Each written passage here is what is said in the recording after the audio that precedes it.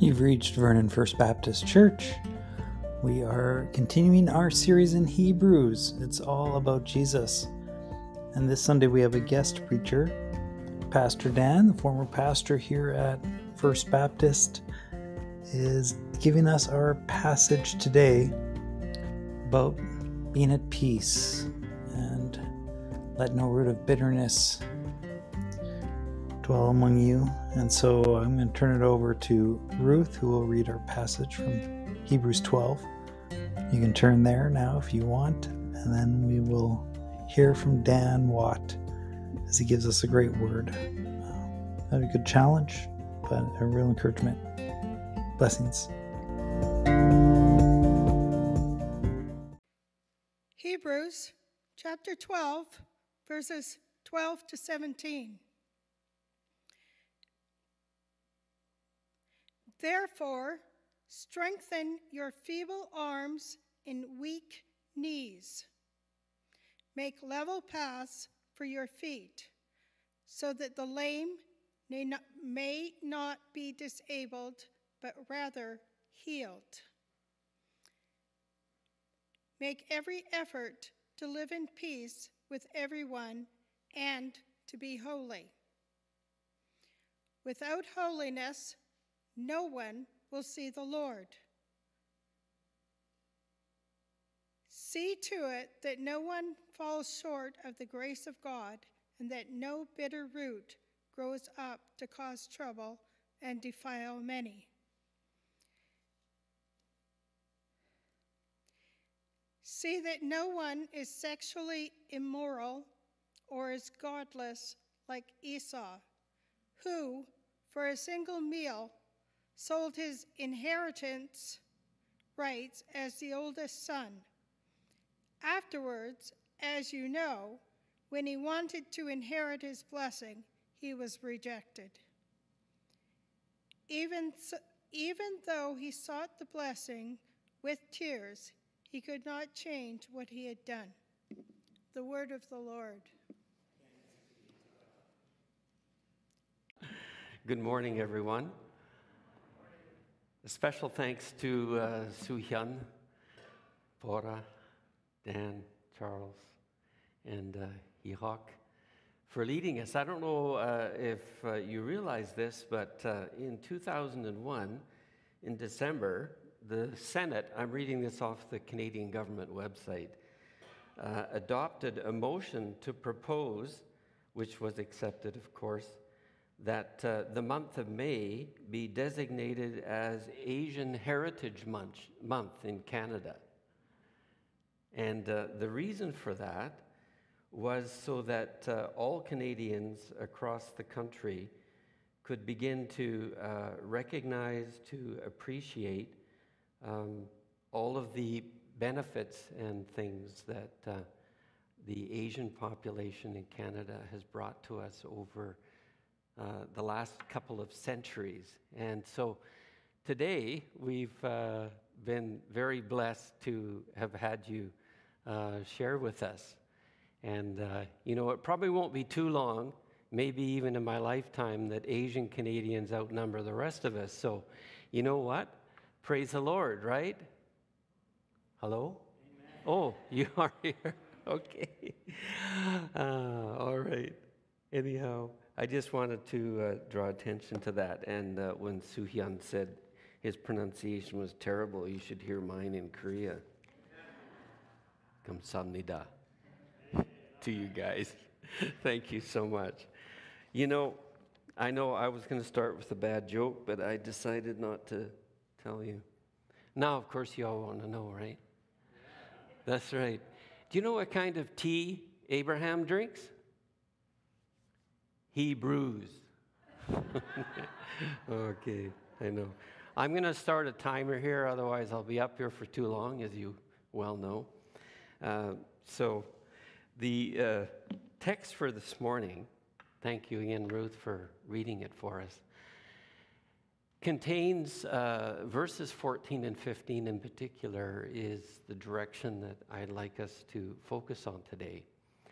And I'm not sure, for yourselves how you think about the effect of bitterness in your own life.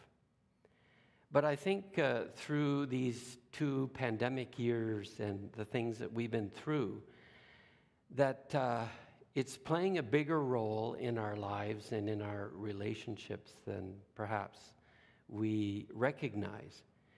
And so I wanted to not just take a look at the causes or the results of that in our lives, but also look at a way that we can prevent it, or the way that we can begin to see its influence in our lives diminish and in the lives of our families, because it's affected all of us.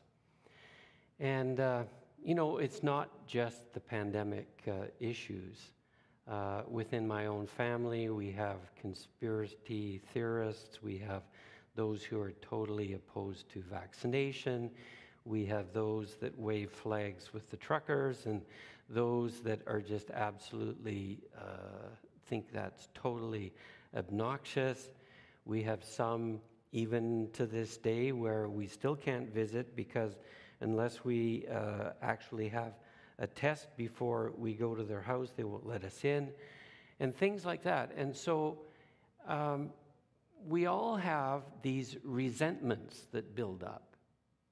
Now, when we talk about bitterness, quite often we don't really recognize it. But I think all of us, when I say resentment, you know what that feeling of resentment is, don't you? Can you nod your head if you know? Yes. When you feel resentful about something, you know what I mean when I say resentfulness, or I resent that, or this, or whatever. It could be something that your spouse or someone in your family actually does sort of, all the time, and it's been going on for years. And even while I'm talking about it right now, you go, yeah, I know what that is, right? Well, the more that we resent a certain thing or a certain incident or a certain way of another person or a certain philosophy they have or whatever that happens to be, then the root of bitterness grows deeper. Every time we feel that resentment about that particular thing, the root goes deeper, and it goes a little deeper, it goes a little deeper, to the point where eventually we perhaps don't even recognize the root, but we do recognize the resentment. Anyhow, 1 Corinthians 13, which is read, this beautiful love chapter again and again and again at wedding ceremonies, and that we love. At the end of 1 Corinthians 13, of course, there's chapter 14. And verse 1 almost never gets read of 1 Corinthians 14 after the reading of 1 Corinthians 13. We end with that. But the thought of the inspired scripture goes on to chapter 14, verse 1, which says this: let love, after it's all been said in 1 Corinthians 13, let love be your highest goal. Now, isn't that the best way to pursue peace? We've been talking about peace this morning, and a special thanks to Sue Hyun for choosing that song, Peace, Peace. It took me back, in the funeral service for Lois, which was so beautiful. The songs, all the songs that she chose for her funeral, my father used to sing as solos in our church in Cloverdale.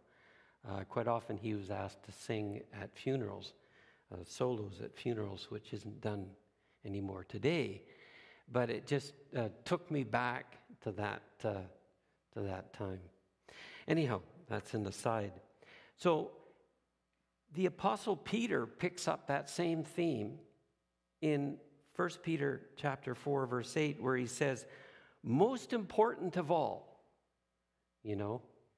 we tend to emphasize a lot of things from Scripture, but when Scripture says most important of all, or make this your highest goal, when Peter says most important of all, continue to show deep love for each other, for love covers a multitude of sins. That means that when resentment begins to build up within us and we begin to react, because eventually you will react, venting in some way to try to get rid of the resentment using anger, which ends up being destructive in the end, produces this kind of deepening of the root that we're talking about. And so let's just go to the scripture that Ruth read for us a little bit. The first verse, verse 12, therefore. So he's reflecting back not just on what Pastor Randy's been preaching from Hebrews 12 already, but he's reflecting back right to the very beginning of the book of Hebrews, this letter that he's writing. And he says, therefore, strengthen your feeble your feeble arms and your weak knees. Now, he doesn't say, strengthen the feeble arms of somebody else, right? That's kind of where we like to go, point the finger somewhere else when it comes to dealing with this. But he says, therefore, strengthen your feeble arms and your weak knees. Of course, he's referring to a wide population of people as well. Make level paths for your feet, so that the lame may not be disabled, but rather healed. So we need to deal with this that he's going to mention now. For this, not just for our sake, but for the sake of others, so that the lame may not be disabled, but rather healed. And then he gets to the heart of what he wants to say. Make every effort to live in peace with everyone. And so he doesn't leave any room for exceptions. Make every effort to live in peace with everyone and to be holy. Without holiness, no one will see the Lord. And then verse 15, see to it that no one falls short of the grace of God, and that no bitter root grows up to cause trouble and defile many. And so I want to look a little more carefully at what this trouble and defilement may be. So often we say, harboring bitterness in your heart doesn't do anybody any good, and the only person it hurts is you. Have you ever heard that before? It's not true. That's not what Scripture says. The Scripture is very clear here, where it says, it causes trouble and defilement to many. It doesn't just stay with yourself. So we need to think about this a little more seriously. Bitterness and resentment, psychologists tell us, are the foundation stones of hatred. And that's the very opposite to what the Apostle Peter has told us and the Apostle Paul, to let love be your highest goal, to, most important of all, continue to show deep love for each other. These foundation stones that lead to hatred are the opposite of peace, opposite of love, the opposite of fulfillment, of forgiveness. And we don't have time to look at Esau this morning, but just briefly, take a look at how this affected immoral Esau.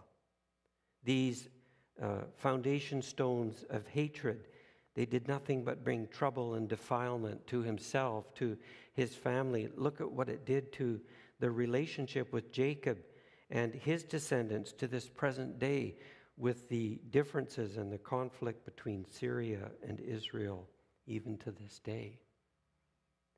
And so you see the effect of it, how it grows through a family and through its relationships, not just for the present day, not just for Jacob and Esau and what went on between the two of them, but even centuries later. And so there are at least 5 troubles or defilements that bitterness will produce in our lives. And I'd like to look at these 5. There they are. You can see them on the screen. There are probably more, and some of them obviously do overlap. And so I'd like to take a look at these one by one in the time that we have left. The first is that if we allow a root of bitterness toward God, because that's very prevalent in our society, or another person, it will cause a kind of spiritual dullness. And all of these things, as you saw, start with the letter D. The Gospel Herald carried a story once of a man who turned very bitter and who really lost his sense of vibrant spirituality. His health was great, his heart was strong, his blood pressure was fine, and then all of a sudden his father died, and he got into a prolonged dispute with his sister over the father's will. And the case went to court, and the sister won everything. And from that day on, he was absolutely possessed with a kind of obsession. He perseverated on this loss that he experienced. And every day, he grew to hate his sister more. He couldn't do anything but talk about it and think about it. He filled himself up with it, and his health began to break down.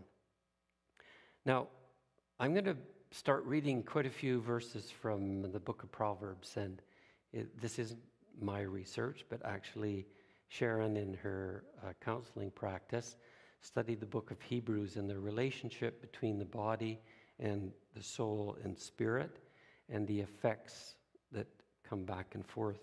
And so some of her research is reflected in here.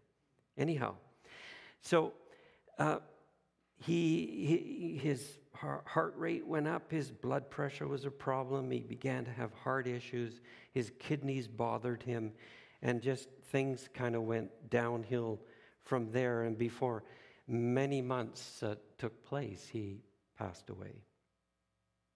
The writer in the Gospel Herald says it seemed obvious to him that he died from bodily injuries brought on by a powerful kind of bitterness, by a powerful emotion in his life.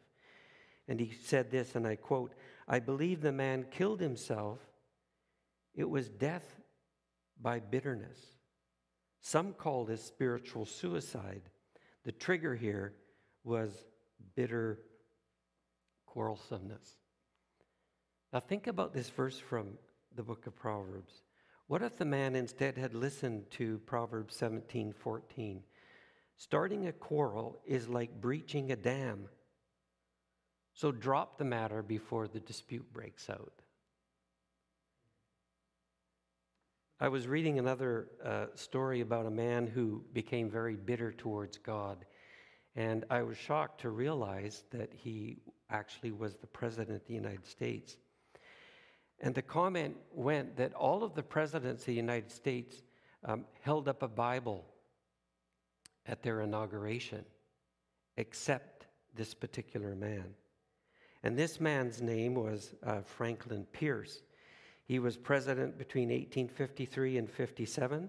He was the 14th president of the United States. And just prior to his inauguration, Pierce and his wife and their 11-year-old son took a trip by train, and there was a terrible train wreck, and their son was killed. And Pierce, he was so saddened by this, just infuriated at himself for taking the trip and everything else, all of these things that go on in a person's mind. And he said he couldn't imagine how God could let such a thing happen. And so at his inauguration, he absolutely refused to hold up a Bible. He expressed his bitterness toward God and toward himself. And we might think that, these are fairly extreme examples, and yes, they are. But they do come home. In our first ministry here in the valley, we had a lady in our church, and she was convinced that the Lord had led her to marry the wrong man. Absolutely convinced. And she kind of held that against her husband for years and years and years. I couldn't say even perhaps if she still does. So that's the first kind of trouble, or the first kind of defilement that can come into our lives as a result of a growing root of bitterness. The second one is a physical deterioration. I was reading a sermon by Charles Stanley on this particular text, and he tells the story of a good friend of his who was a pastor. His wife had cancer, and together they sought the best kind of medical help that they could find anywhere.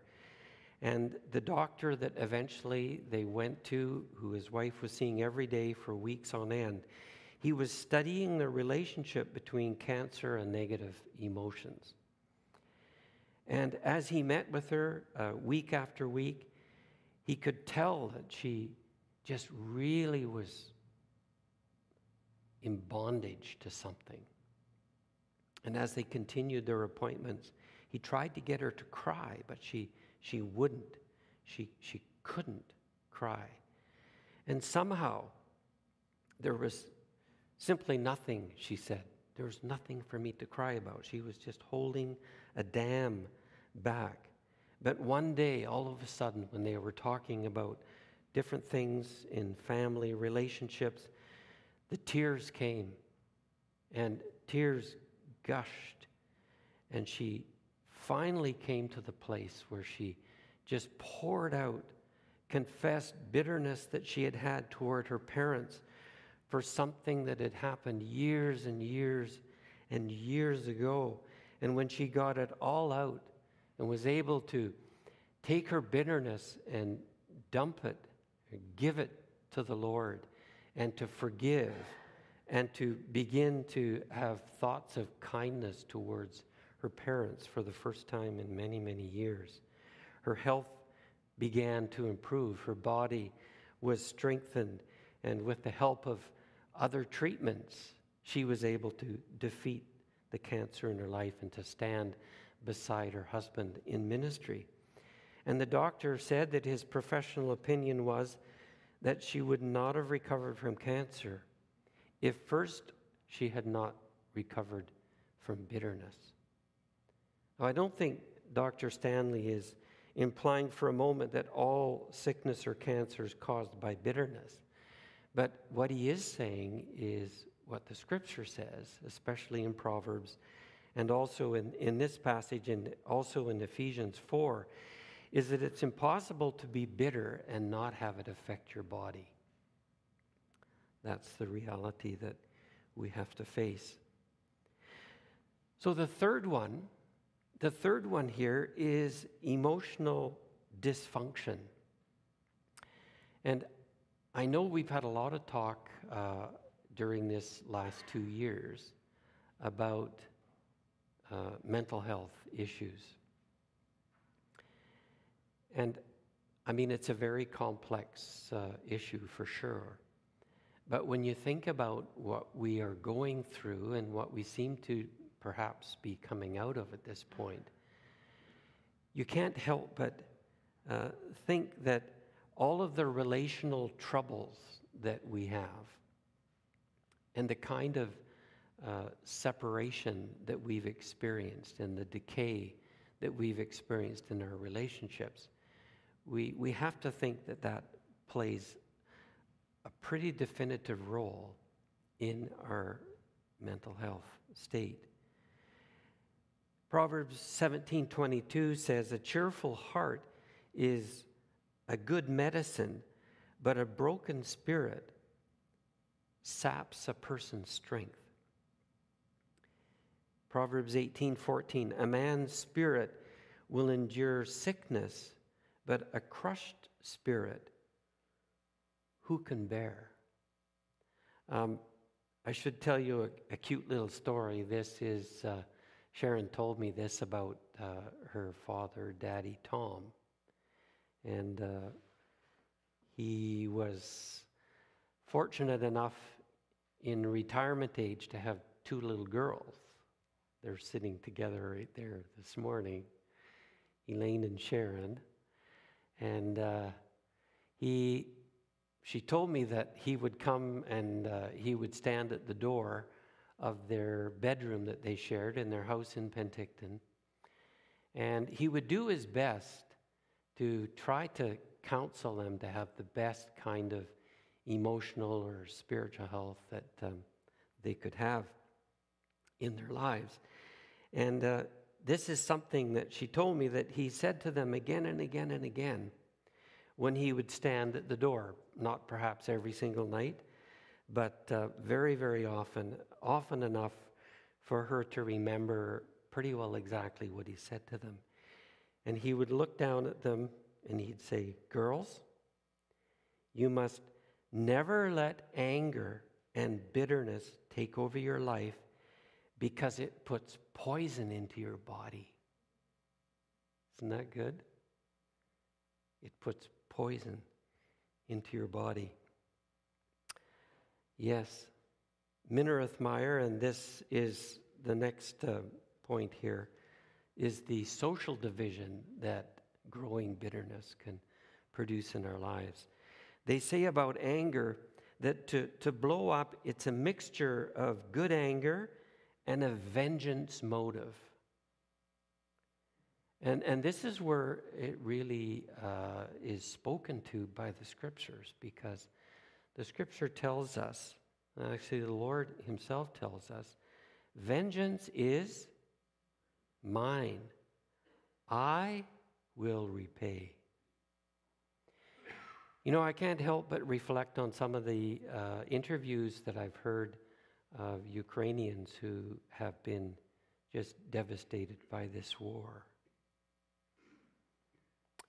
And the vengeance motive that's there, although we can understand the feeling that would be and the motive that would be. And perhaps we even, join in and say, yeah, sock it to those Russians, right?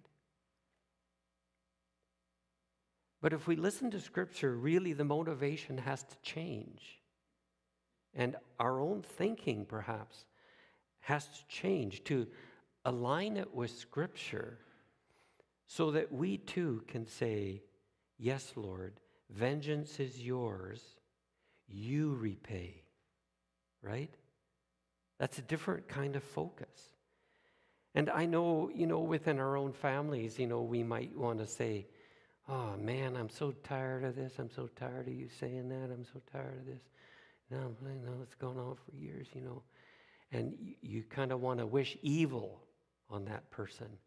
Or you want to do something, or you want to say something to defend yourself, You know what those feelings are like. But what does that do? It drives the resentment, which increases, right? Every time you tell somebody, the resentment grows and the root of bitterness goes deeper. And what happens? Sure, social distancing was a great thing in terms of helping us be healthy physically. But look what it's done to us otherwise, especially when you think of the social division that's happened.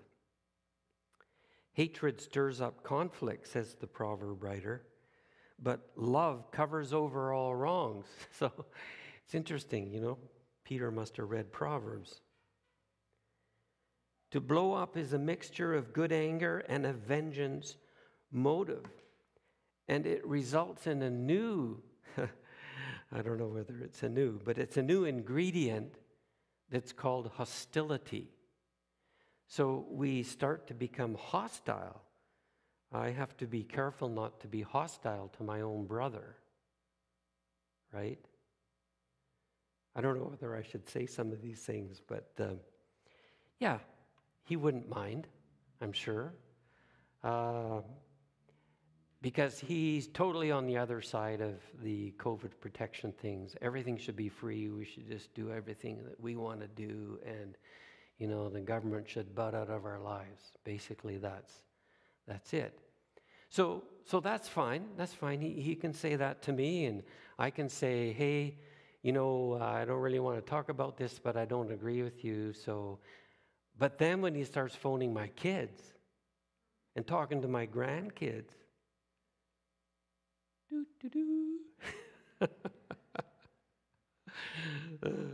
yeah. In French, we'd say "tu rigoles jaune." That's a yellow laugh. It's kind of, yeah. Anyhow, I can't explain that. Sorry. But that's where the hostility comes, right? And that's where we have to realize that our temper and our rage, our slamming of doors and driving our car in a reckless manner, and all of these things, the name calling, the shouting, the temper tantrums, the threats, the sarcasm, and sometimes silence, the stonewalling. What does our text say? It says, make every effort to live in peace. Well, that's not making every effort to live in peace. Make every effort to live in peace with everyone, even my brother. I'm sure you can think of other people. Right.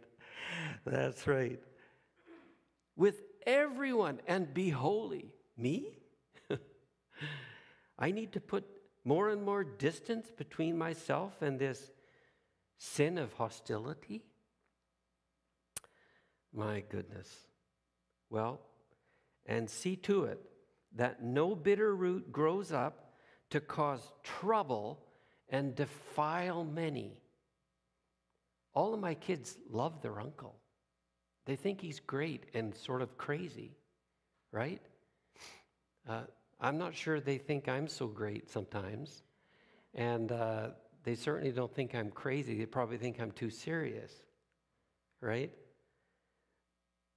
But what good does it do for me to allow a root of bitterness to grow into my life to cause trouble and defile everybody in my family? Because the devil's lie is that if you hold bitterness in your heart, it's justified and it only hurts you. But that isn't true. It causes trouble and it defiles many people. So I guess we have to ask ourselves the question, how many people am I defiling by my bitterness? The last one here is relational decay. A root of bitterness toward God or another person left to grow in our hearts will bring about a decay in relationships. Now, I think we've all experienced a decay in relationships over the COVID period. Not perhaps particularly because of bitterness and relational problems, but just by the fact that we've been so separated for so long. Proverbs 17 verse 9 says, whoever would foster love covers over an offense, but whoever repeats the matter separates close friends. Boy, haven't we experienced that? I need to refer to Ephesians 4:31 and 32 here because it's a parallel passage to this passage here, Hebrews 12:14 and 15. This is what the Apostle Paul says, echoing exactly what we're hearing from the Lord here on this. Ephesians 4:31 and 32, the Apostle Paul says very pointedly, he says, trash all bitterness. That's a pretty good translation of the Greek word. The way it's in the New International Version, it says this, get rid of all bitterness. Trash it. Trash it. It has no business being in your house, has no business being in your heart. Trash it, along with every form of malice. Every form. Scripture doesn't mince any words, does it? Every form of malice. Right? any thought that I have of trying to diminish another person because of their views or whatever, every form of malice, trash all bitterness, rage, anger, brawling, slander, along with every form of malice. Be kind and compassionate to one another, forgiving each other, just as in Christ God forgave you. So here's the prevention. The Apostle Paul does what the writer to the Hebrews doesn't do. He gives the order, I guess you could say, the command, get rid of trash, bitterness, but he also gives the way to prevent it and the way to get rid of it. The way to trash it is to be kind and compassionate to one another, forgiving each other, just as in Christ God forgave you. And I'm going to have to move on here, but I'd like to just talk a little bit about the importance of coming to the place where trashing it means I actually take those feelings of resentment and what it is that's causing those feelings, and I give it to the Lord himself. Because it's one thing to talk about these things, it's one thing to read scriptures on it, it's another thing to say, Lord, I'm very resentful about this particular thing. In my case, it would be something like, Lord, I not only resent what my brother is doing, but I resent him. And I'm at the place where I'm hostile and I want to do something to him. Lord, take it. Take it. In other words, I come to him and I just say, Lord, take it. So whatever it is that you're resentful about, could be something your spouse says to you or does all the time, could be one of your kids, it could be a situation, it might be that you're resentful towards the Lord and you have to say, Lord, I resent you because you allowed this to happen in my life. And I don't want to live with this bitterness at all. Lord, just take it as the first step. Because that's what the Apostle Paul's telling us here in Ephesians 4. Trash it. And forgive, right?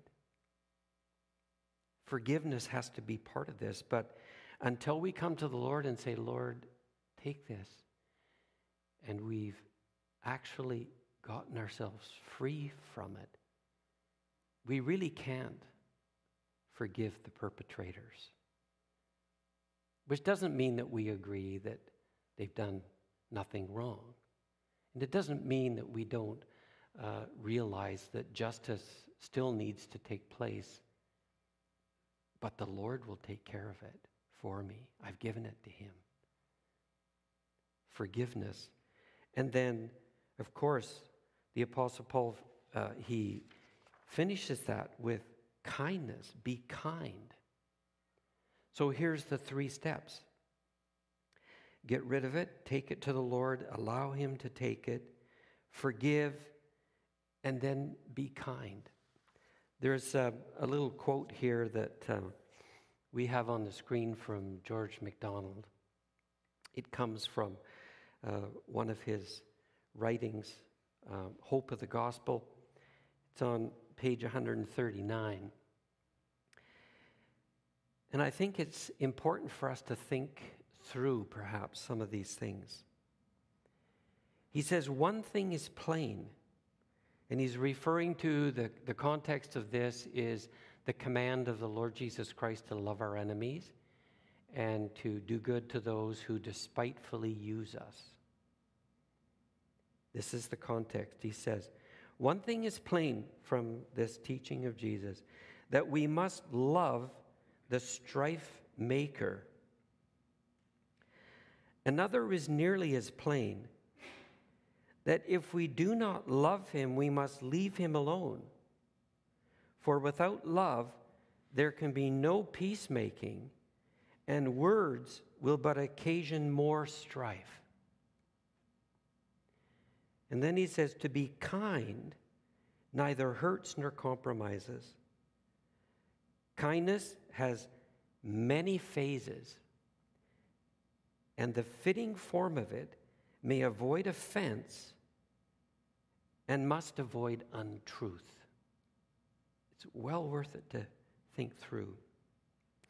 I'd like to conclude this morning with the story of the Amish population of Nickel Mines, Pennsylvania.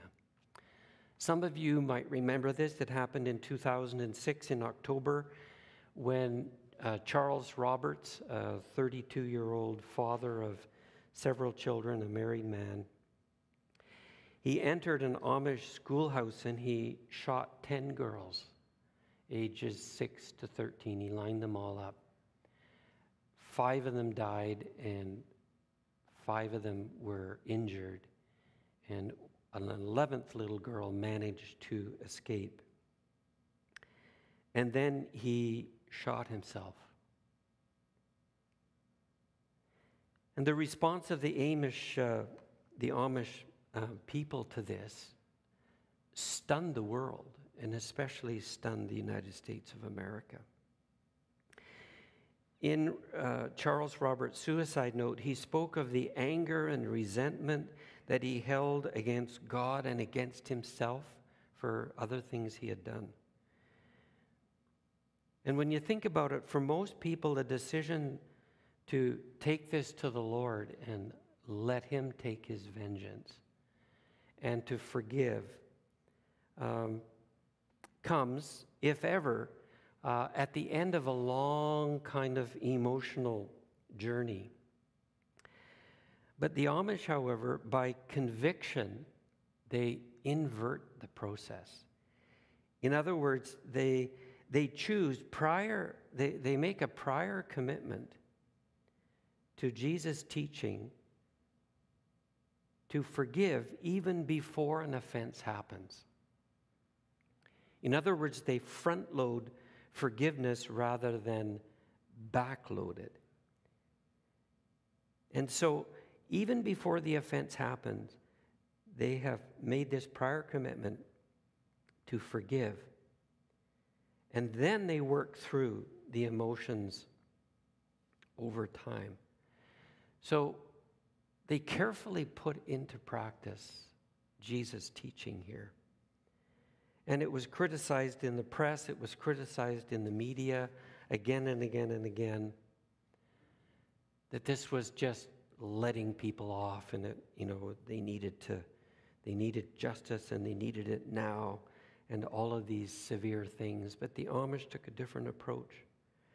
First of all, they took their grief and they took their sorrow and they took their hostility and their resentment and their hatred, and they took it to the Lord. They trashed it and they left it with him. They forgave, they front-loaded their forgiveness, and then they acted in incredibly kind ways that shocked the world and still shocks the world today. They reached out to his widow. They reached out to his children. They started a foundation to give support to the family because they had no more income. They attended the funeral. Of only 75 people that attended the funeral, over half of them were Amish victims who came to comfort the family. And one of the Amish elders held the father of the shooter in his arms for almost an hour as he wept and wept and wept at what his son had done. One Amish farmer explained to the media when they criticized them for being so easy on the family. He said, "This man is created in the image of God, and he is standing before his Maker, the just God.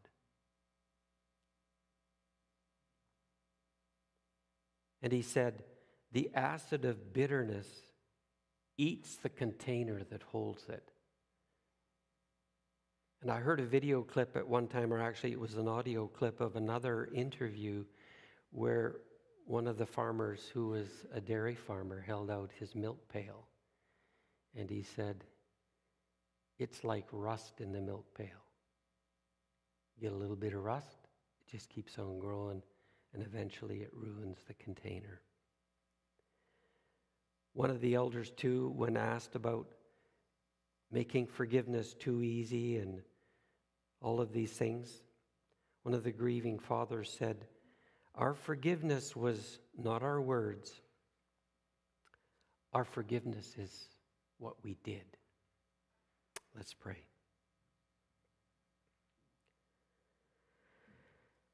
Lord, you know our hearts this morning. You know what has happened in our lives. Every incident, every conversation, all of it. You know the people who have treated us poorly. You know the situations that we have faced. You know how difficult it has been for us to go through these 2 years of worldwide pandemic. And all of the things that have taken place relationally that have been difficult for us. Lord, we want to take this time just in this brief silence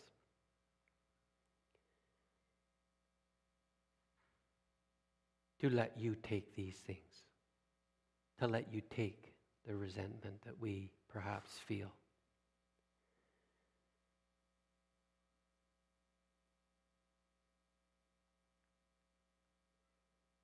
Lord, take it. We admit that it's garbage that needs to be taken out.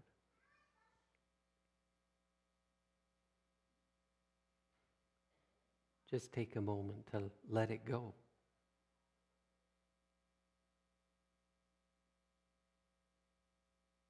And then you call upon us, as Ephesians 4 tells us, to front load our forgiveness. As the Lord Jesus Christ prayed on the cross, Father, forgive them, for they don't know what they're doing. You have called us as your followers to follow you in this too. As hard as it is. And then as the Apostle Paul calls us to kindness, and as we read from George MacDonald, that being kind to someone who has hurt us or sinned against us, it never hurts and it never compromises. Show us in the many ways, the many aspects that kindness can take, how to treat these perpetrators with kindness. With the kind of kindness that they may see through and see the Lord Jesus Christ himself. Lord, we pray for this kind of victory. We pray for this in the war that's raging now. We pray for this in the various denominational contexts that are meeting in the next few months to decide difficult things. We pray for this in our own personal lives. We pray for this in our own relationships within our own families. And we pray for this, Lord, within our local church here in Vernon and in all the other churches in this city, in this province. For we ask these things in the name of the Lord Jesus. Amen. Thank you, Dan, for that word. Make every effort. Every effort. We've been challenged today. I invite you at this time to open your hands to receive our closing blessing and benediction. That as you go from this place, as you go from this service, that you would heed the call of our Lord. If there's things you need to let go of, if there's a root that you need to dig out, that you need to trash, then do it. And know that God will give the empowering presence of His Spirit with its lovely fruit of love and joy, peace, patience, kindness, to take the place of that root of bitterness. So release it and let the Holy Spirit fill you. Go in the name of the Father who loves you, the Son who died for you, and the Holy Spirit who is willing to fill you with all that is good. Amen. Go in peace.